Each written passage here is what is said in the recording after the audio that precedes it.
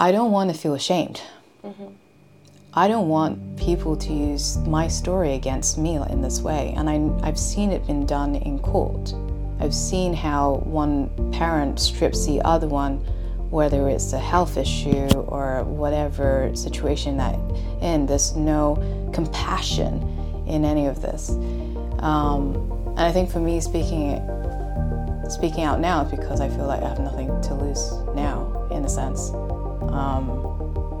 Because of the complicated situation that I'm in right now, which I'm not going to go into too much further detail. But I don't want to live a life where I'm constantly in fear. Because I know I'm a strong person. I survived a lot of things to get to where I am now. And I don't want the narrative to be behind closed doors. I want to come out and say, this is my story. I own it. I'm strong.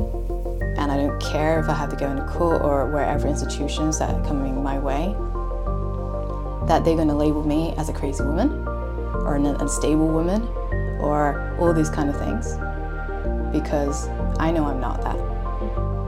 It takes so much strength and resilience to get through that.